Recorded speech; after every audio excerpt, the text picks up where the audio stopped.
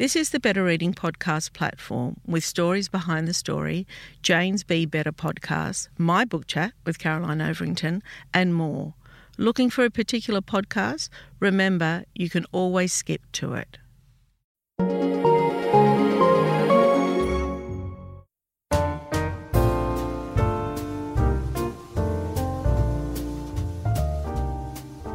Welcome to the Better Reading Podcast, Stories Behind the Story, brought to you by Belinda Audio. Listen to Belinda audiobooks, anywhere, everywhere.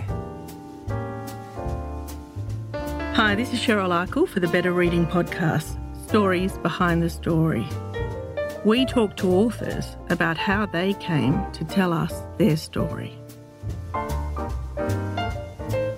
Leah Purcell, welcome to Better Reading. Thank you. I'm so looking forward to this. I woke up this morning and I thought, oh, what's on today? You know when you do that when you get up. I thought, oh, Leah's coming in. I feel as though I know you, but I actually don't know anything about you. Well, you've got lots to talk about then. Well, and we just found out we both live in the same suburb. Yeah, that's cool. Virtually around the corner. I haven't seen you at the supermarket or anything, but so I'll look out for you now. I'll be in my trackies. Yeah, same. Leah is a multi-award-winning writer, a playwright, actor, director, filmmaker, producer and screenwriter. Leah has starred in many movies, including Jindabyne and Lantana, and they have to be two of my favourite Australian films. Excellent, thank you. Really excellent films, as well as her roles in varied television shows, including Wentworth and Redfern Now. She is also the author of The Drover's Wife, which was initially written as a play in 2016.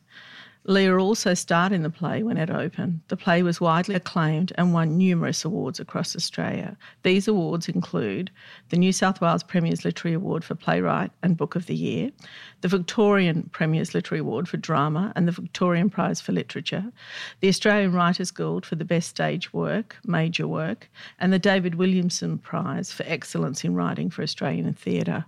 I mean, what a body of work. Yeah, look, I just wanted to write a play. I just wanted to star in something. And the rest was just a bonus, you know, to be awarded with the awards, especially with the Australian Writers Guild. And I was blown away. I couldn't believe that I got up 3 times that night and received, you know, because I was a C average student at school, nothing too flash, but I always loved to tell a yarn or perform a yarn, and going through the industry as a writer, I was always interested what was behind the scenes as opposed to just being the actor that rocked up and did lines and went and sat in a green room. Well, to me, when we did our research around you, and, you know, we've got playwright, actor, filmmaker, director, producer, screenwriter. I mean, that's storytelling, isn't it? Yes. That is just storytelling. Yeah. That's what you are. It also won the Helpman Award for Best Play and Best New Australian Work and the Sydney UNESCO's more awards and the Sydney UNESCO City of Film Award. There is a feature film of The Drover's Wife written by and directed by Lee and starring Lee, slated for release in 2020. Is that right? Yeah, we just finished. We finished last week the filming, so we're into the edit process now. Yeah, fantastic. I'm getting the impression here that you don't sleep very much. No. Okay. Lee's work often include female and First Nation themes, characters and issues at their heart. Okay, so as I said, I know nothing. So I want to start with where you grew up, where you went to school, and I want to talk about how the love of storytelling came to you. So where did you grow up? Yeah, I grew up in a little country town called Mergen. And, never heard of it. Yeah, up near, it's in Queensland. So if you've heard of places like Gympie or the Sunshine Coast, we're 2.5 hours inland from the Sunshine Coast. Hour inland from Gympie, we'd go there for our fast food shop. It's a small country town, blink, you miss it. Mm-hmm. If you follow the rugby league, Steve Renouf played for the Broncos back in the day, and he was from Mergen, and he's a relative. So he put us Mergen on the map there for a while, and then I came along. And how would you describe describe your childhood? Talk to me more about that. Growing up in a small country town. Yeah, growing up small. Look, I had an Aboriginal mum. My white dad wasn't around, so although she had 7 children, she raised 2 nephews, looked after her mother for 27 years, and then her father for 5 years. So she was my hero. My mother and my 7 father. of you. Yeah, there's 7. So I'm the youngest of the 7. Oh wow! And look, I loved growing up in Mergen, but as a small country town, there was no grey. It was black and it was white. Yeah. And we got sort of racism from both sides because we were the fair-skinned blackfellas that lived in town, the accepted coons, I guess. But my mum, she did a lot of, she worked as a cleaner, as a maid. She only went to grade 4, but she was 14 and then sent out to work. So she grew up, she was born and grew up on the Aboriginal settlement of Cherbourg. But my mum, she was an amazing lady. She was a very determined woman, a beautiful woman, but she was doing reconciliation before the word became, trendy or something to talk about. There'd always be black and white people at our house. She did like to drink, but that brought in, I was one of those kids that was privileged enough to sit around and hear the stories. They might have been around a carton of Forex, but I did take the cultural element of those storytellings, and I think that's where I got it from. My mum was a card. She'd always be telling a yarn, sing a song. Her trick was bottle tops on her toes and do a tap routine. I had an uncle and an aunt, and then that aunt, she wasn't a drinker, and she would put Whoopi Goldberg to shame to deliver a joke. And I had an uncle that was the same, just the comedy. And a lot of the stories were harrowing, but typical blackfellow, if you don't laugh, you cry. And I was just very blessed, and thank goodness I got a great memory. My father, who was white, he had a great memory, so I think I got my capability of keeping the stories in there from him. But, Mergen, I loved growing up in Mergen. Look, I came to a crossroad when I was 14. I could have been a mongrel kid or a good girl. And talk to me about that, because we could have all been that. Do you know what I mean? Like I feel when I talk to writers a lot, they have a lot in common in that they were children who were maybe slightly reclusive or slightly, not in a negative way, but kids that like their own time and like to read books and they're heading books, or there was something around them, whether they were living in remote areas or whether they were living in in an unhappy relationship or whatever it is, family relationship. Their resort was stories. Yeah. Because I feel that for some people stories are solace, aren't they? Yeah. Look, it was just something that we shared. My grandmother would share her stories.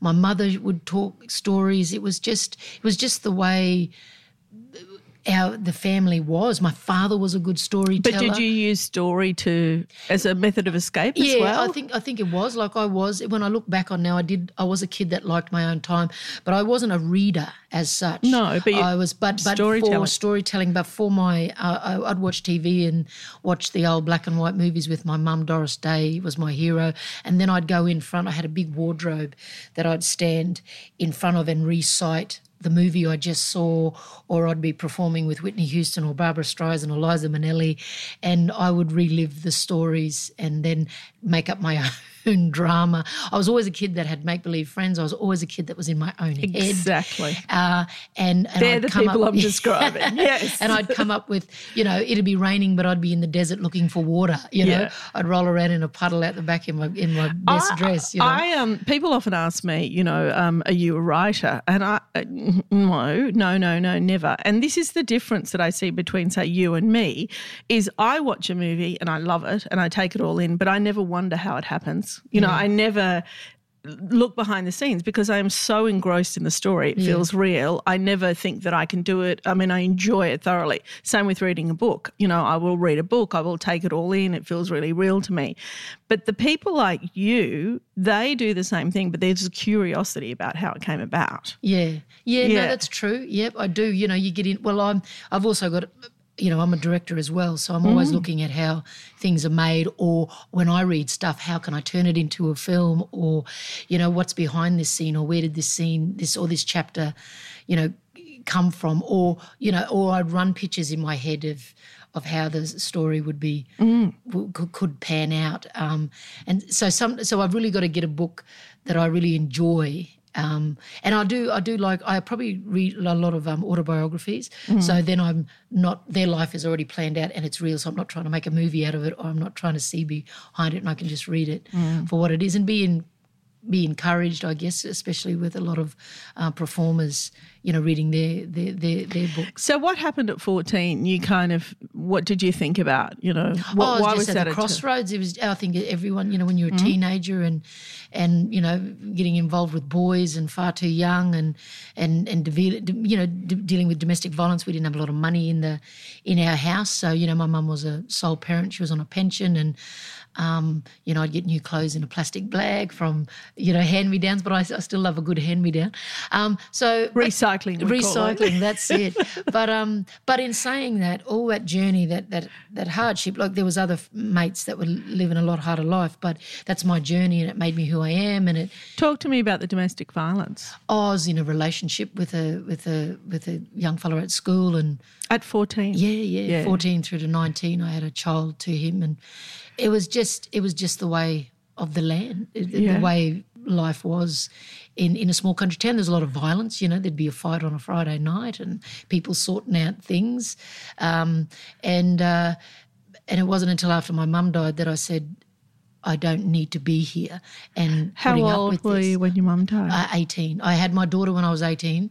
I turned 18 in August. My daughter was born in September, and my mother died in October. So literally it made me pull up my socks and work. If there's ever awakening, that's that moment. and work it out, because I wanted change for my daughter. I grew up around pubs and that lifestyle, and I didn't want it. I'm not a pub person now. I don't have a local or anything like that. And I just didn't get that. I didn't understand, the amount of drinking that was had and to be so drunk. I didn't understand. I did understand at the time. My mum was, had her own hardships, and that's how she dealt with it. And I did do that. I sort of gave up drinking when I was 15, and gave up. And then, just sorting yourself out. And then I went back to it. And when I was breaking up with a boyfriend, and after my mum passed away, and you got a young daughter, and, and then I said, no, I got to get out of here and think about me. Because my mum's saying, well, you've got to look out for number one. You're number one, and only you can do it. Yeah. So, and she said, and if you look after yourself, everything else will fall into place. I mean, I think for those of us, and, it happened to me as well, there was a point in my life where I thought, I need to think about the person I'm going to be. Yeah. Don't you? Well, that's when I was 14. Because, and thank goodness, you come across some good teachers. Yeah. Because there was a teacher that said that as well, that said, I don't want you in my class. But not that I was a bad kid. I was more about probably more about self-imploding and hurting myself more than anyone else. And I said, and he said, I don't want you in my class. And I went, oh, okay. And then, but I ended up in his class, and we became mates, and he was, just. And how did you hear that? What effect did it have on you? Oh, I went, oh, gee, I don't want to be that person. I don't want to be that person. I want people to like me. And when I did have a lot of friends, black and white, and I walked in both worlds, but it was just the destructive path that I was on. I was tired, and just years of looking after my mum and making sure she was okay. It just got to a point. And then, of course, with the boyfriend, and far too young to be in relationships, and and then I just sort of I actually fell into my Aboriginal culture and said, who am I? Where am I? How do I sit in this world? And it was actually spending time with uncles and aunties and working out who I was as an Aboriginal woman. Did I find a foundation and that held me in good stead, and it still does to this day. So you're 18 and you're a single mum. Yeah. Yeah. So what do you do from there? Well, I wasn't in a good place at that time when I was working out what I should do, and then I just went, there's got to be more to life. And then I caught a reflection of myself in that same mirror that I used to play in as a kid, and I went, who are you? And what are you doing? And then I had, I looked down and there was my daughter on the floor. Or I looked back because she was in the reflection as well, and I went, it's time to do something. My mother's not here. There's nothing tying me to this little country town. So I packed my bags and left and hadn't looked back, you know. And that is so incredibly brave. Yeah. Leaving your family is not easy. Yeah. Well, you know, a nephew said, "Oh, come and live with us and I'll look after you." And I just said, "No, I need to go. I need to go." And did you have any idea? Oh, well, my little dream of being an actor just resurfaced, and I said, why not? I'm Sandra, and I'm just the professional your small business was looking for. But you didn't hire me because you didn't use LinkedIn Jobs. LinkedIn has professionals you can't find anywhere else, including those who aren't actively looking for a new job but might be open to the perfect role, like me. In a given month, over 70% of LinkedIn users don't visit other leading job sites. So if you're not looking on LinkedIn, you'll miss out on great candidates like Sandra. Start hiring professionals like a professional. Post your free job on linkedin.com/people today. Planning for your next trip? Elevate your travel style with Quince. Quince has all the jet-setting essentials you'll want for your next getaway, like European linen, premium luggage options, buttery soft Italian leather bags, and so much more. And it's all priced at 50 to 80% less than similar brands. Plus, Quince only works with factories that use safe and ethical manufacturing practices. Pack your bags with high-quality essentials you'll be wearing for vacations to come with Quince. Go to quince.com/trip for free shipping and 365-day returns. Do you know, some would say that that's quite ambitious, coming from a very small town in Queensland, really not having the resources behind you. Had you been to acting school or anything like that? No. Single mum, 18 years old, and you're following a dream. Yeah. I love it, Lou. Tell me more. It was just, and I looked in the mirror and I went, why not? Let's just go. Let's just see, you know, I went down to an aunt that lived down in Merimbula and I stayed there for 3 months just to sort myself out, and because I was drinking a lot too then, and I just said it's not the right thing and it's not what I want. It's not me. You know, some people can do it. It's just not me. And it's very hard to stop. Yeah, if you get caught up, you know, when I was coming back home to Mergen, I stopped in Brisbane for a couple of weeks, and my preschool friend that I went to preschool with, and my mum used to drink with her dad, rings me out of the blue. And I went, how did you know I was with my niece in Brisbane? She said, oh, my mum saw your older sister in town. And, you know, they got to a typical small town. And she said, and I'm in Brisbane and I'm about to apply for a flat. If I get it, would you be interested? And I went, yeah, why not? With a baby. With a baby. And I just went. She's game. Yeah. And I just went. But then I went, I'm thinking a couple of weeks, could be a month. Yeah. She rings me the next day and goes, I've got it. And I went, oh, okay. Well, it looks like I'm not going home. And I rang my sister and I said, oh, no, you know, so-and-so's rung me and I'm going to live in Brisbane. So she went, oh, righto. How old was your little girl then? She would have been maybe 2. See, I'd never flat with somebody with a baby. Yeah, no, yeah. So good on her. But it was great because at that time she was doing a little acting course in the Valley in Brisbane. They took your money if you were crap. They took your money if you were great. Yeah. And she was doing that. So and I didn't know that she was interested in performance either at school. She didn't sort of show that side to herself. And she was doing it and I was watching her go off, you know, and do the course. And then I said, do you mind if I do the course, you know, when you're finished? And, you know, I'm not trying to copy you or anything. She said, no, off you go. And she babysat for me. What a, you know, a great mate. Yeah.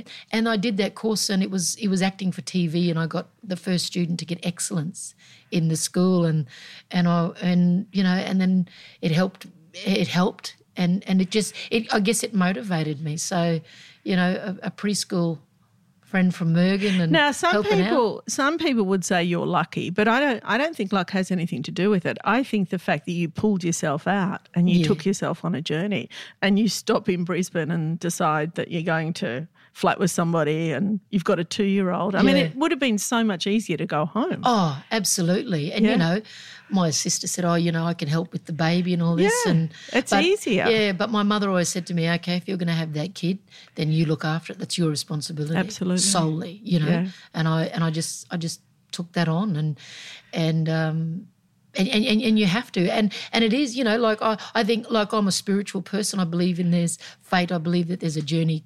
carved out for you. There's a few journeys and it's what you choose to make of your life. You know, there's hardships, and sometimes you just, you know, you got to turn that stuff around. I'm not a material person, so I didn't care that I walked away from a home with my mother's furnishings. I took what I wanted. I gave the rest to the family. I said, you know, I can always rebuild that, but I can't. It takes longer to rebuild your soul when it's destroyed.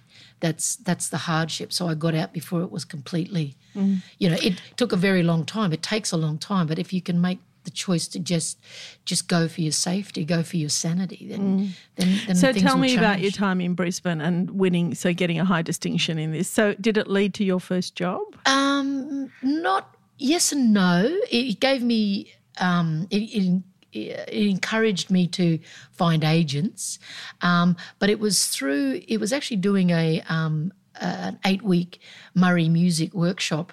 And they were all my uncles and my partner, a new boyfriend at the time who's my partner now. We've been together for 28 years. Oh, wow. He went for a jog and found a piece of paper in the gutter and flipped it over, and there was this Murray music workshop. And I said, I don't want to go. They're all my relatives. You know, they'll run amok and, you know. But I went, and it was fabulous. Everyone behaved and drank tea and it was performing music with my uncles that I had sat around at their feet listening to their stories and watching them play guitar. And so it was great because I'd just stand at the mic. They'd go for a cup of tea and a cigarette, and I'd stand there and they'd go, Leah, you got to give us a break. And I went, yeah, I know, you got 5 minutes, hurry up. You know, I was just encouraged, and it was beautiful to make mistakes in front of them because I didn't feel like I'd be judged. I think if It's I went, practicing. yeah, but I wasn't one to sit down in the classroom. I always felt intimidated being in a classroom.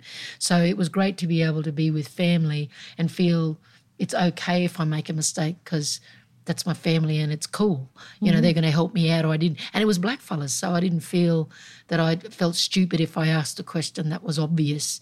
And that, through that singing, we did a few live performances. We did a little cassette that was sold. The days. Yeah, remember the days. Yeah. And then someone, another auntie, or, you know, an auntie friend of the family was directing for Street Arts in Brisbane, and she got me to audition, and she put me through the ringer too. I didn't just walk in and get a job. I had to go back a few times, and I was writing music at that time, being inspired by the workshop, and I wrote a song about my grandmother from the Stolen Generations, and I sung that for her, and it was stories of Musgrave Park. Only Maureen Watson was the writer, and we all sort of collaborated together to get the story up, and that got me in front of Michael Leslie from Brand New Day, and I got a role in Brand New Day, and then that got me, because we did a national tour of Australia, that got people to see me, and then I came back to Brisbane and was working at La Boite in a two-hander, and we were the two youngest actors in Australia to perform it. We won a Matilda Award,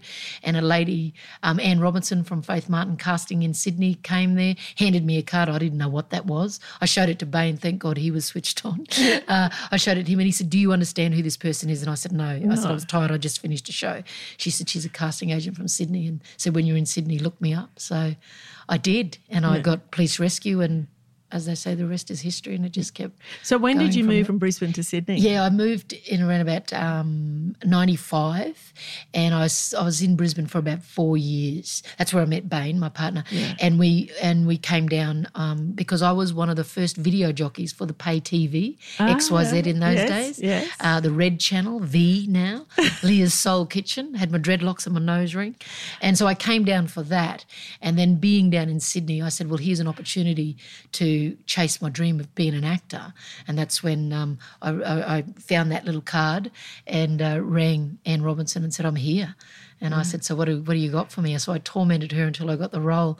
And it was, but it was, I said to myself, if I'm going to do this for real, if I'm going to chase this dream, I've got to put myself into places where I can have opportunity. Yeah. It's not going to come to me. That's not how the universe works. No, that's right. So I said, I said, yeah, if I get a chance to go down there to work, I wasn't just going to rock up because I had my daughter to think about. I had to come down with employment, and I had that opportunity, and away we went. And I just kept hustling. I I learnt on the job. I never sat in the green rooms. I'd always be an actor that sat on set, especially through Police Rescue and to learn and then got cheeky and said, I could write this stuff, especially when I started doing Fallen Angels, which was my first Aboriginal role. Police Rescue I was just anybody. So that was interesting when I said, hang on a minute, I got a bit of insight into these stories and I think I can do a better job. I'm cheeky, I don't know the rules and I don't want to know the rules. I still don't know the rule of how the industry works and I hope I break all of them. Do you pinch yourself sometimes?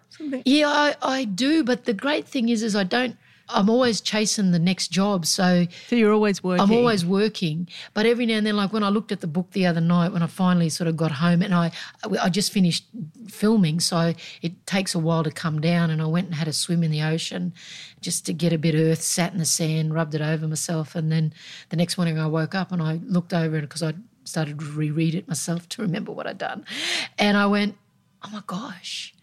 I said, I've got a novel out. And I used to, I was in my C average reading group. So I was in the group C, me and a mate would sit out on the veranda. We'd always talk, never read, to someone now holding my own novel. But I love it. I love the experience of writing. I loved the learning process. So talk to me about that. How did that come about? Tell me how The Drover's Wife came about. Yeah, well, it started out as a play, and I was just a frustrated director in a workshop. So did you write the play? Yes, I wrote the play. So that's why I was there. Tell me about that. That's what happened. I was working as a director in a writer's room. Got it. And I got frustrated with the other writers, and I said, it must be time for me to write something. Yeah. So I went home, and on my bookshelf I had my mother's little book of Henry Lawson's short stories, and the little red cover was sticking out, and I said, that's it, it's time to do it. Because when I did Jindabyne, we were up in the Snowy Mountains in Jindabyne, and we'd go for walks, and I went up there and I said to my partner, I said, Bain, we don't utilise this landscape in our films or television. And I said, guess what? I'm putting it out on country. I said, I'm coming back. I'm going to do something. And I went, it's going to be The Drover's Wife. I'm going to write it. I'm going to be in it. And I'm going to come back here and do it. Well, that's what we just finished a week ago. But with the play, so then I grabbed the book and I put it beside my computer and I said, I'm not going to reread it. I'm going to remember how my mother told it to me. So away I went. I did it in 7 days and I said, this has got to be crap, but it's a start. And then Bain read it because he's the producer of our company and he went, no, there's something special in here. And I went, seriously, I wrote it in 7 days. He said, no. And then Belvoir Street had the Balnaves Fellowship, and I always thought it was for new writers, and at this time I'd written Box the Pony and Blackjack's Talking, but I finally read the fine print and it said, as long as you're Aboriginal Torres Strait Islander descent, you can apply. So I went, and this is true, it was 3:00 on a Friday afternoon, a ping on my computer to say, this is your last chance to get anything in for the Balnaves. And I said, I've got 15 pages. And I rung Bain and I said, what do you do? And he said, what do you want me to do?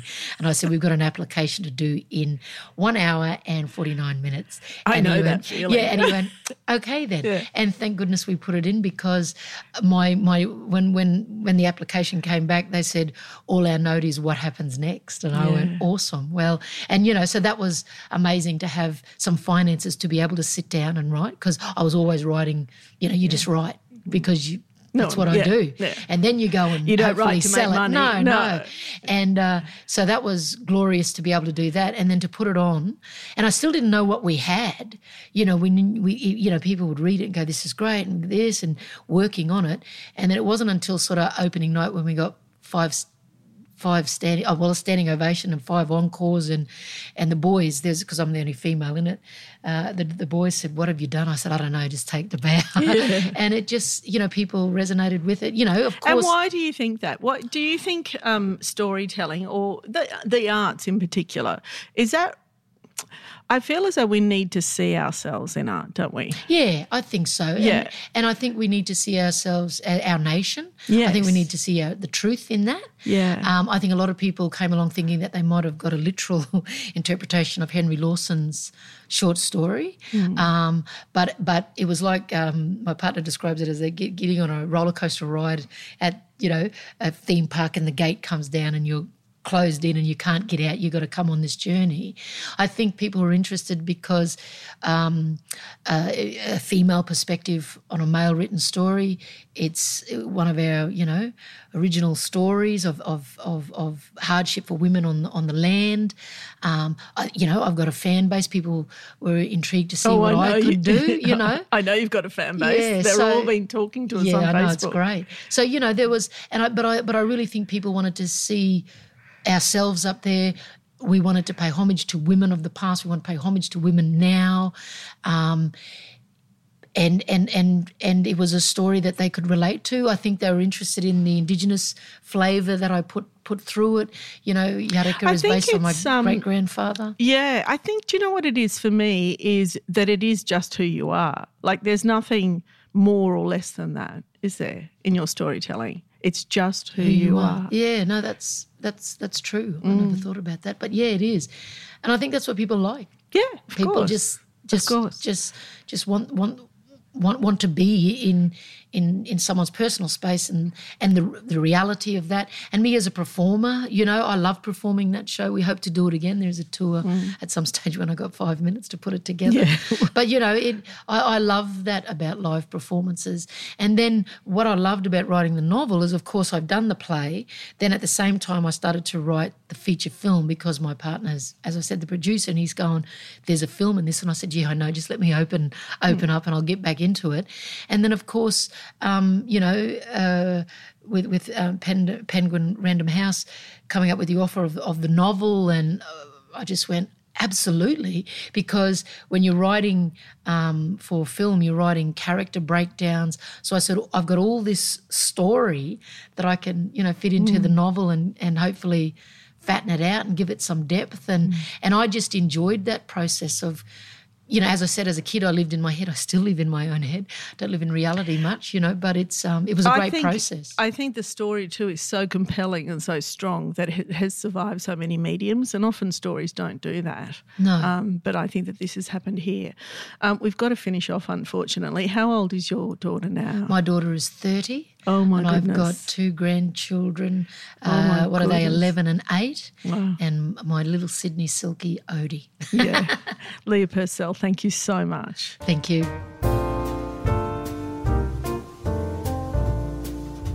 If you'd like more information about Better Reading, follow us on Facebook or visit betterreading.com.au. This podcast is proudly sponsored by Belinda Audio. Belinda audiobooks are available on CD and MP3 from online booksellers and bookshops everywhere, or you can download from Audible, Google Play or the iBook Store. We've also created our own app called BorrowBox that's available from both the App Store and Google Play. All you need to do to get it working is to download the app, join your local public library, and you'll gain access to the world's best collection of ebooks and e-audiobooks available for you to loan on your phone or your personal device. Belinda, we're here to enable you to escape, imagine, grow, and be inspired through the power of storytelling. Belinda Audiobooks. Anywhere, everywhere.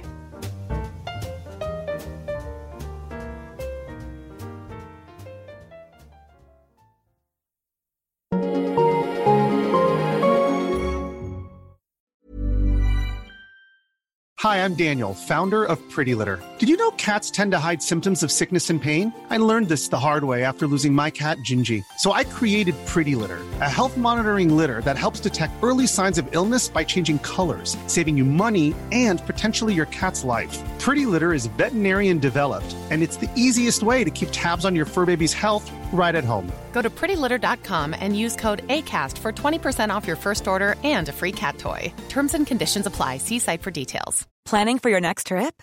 Elevate your travel style with Quince. Quince has all the jet-setting essentials you'll want for your next getaway, like European linen, premium luggage options, buttery soft Italian leather bags, and so much more. And is all priced at 50 to 80% less than similar brands.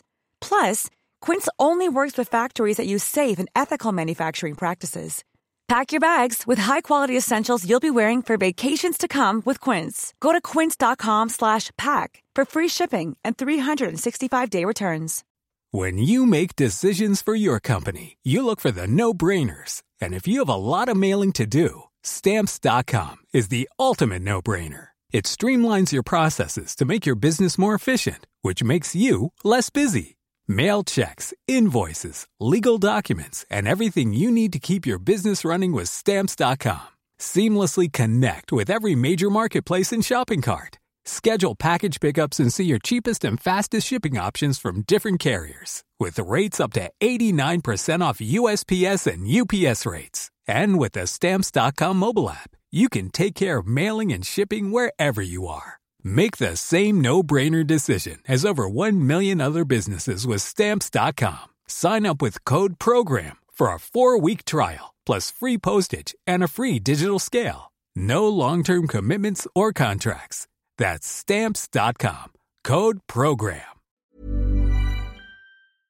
If you enjoyed this podcast, leave us a review and check out the other podcasts on the Better Reading Network.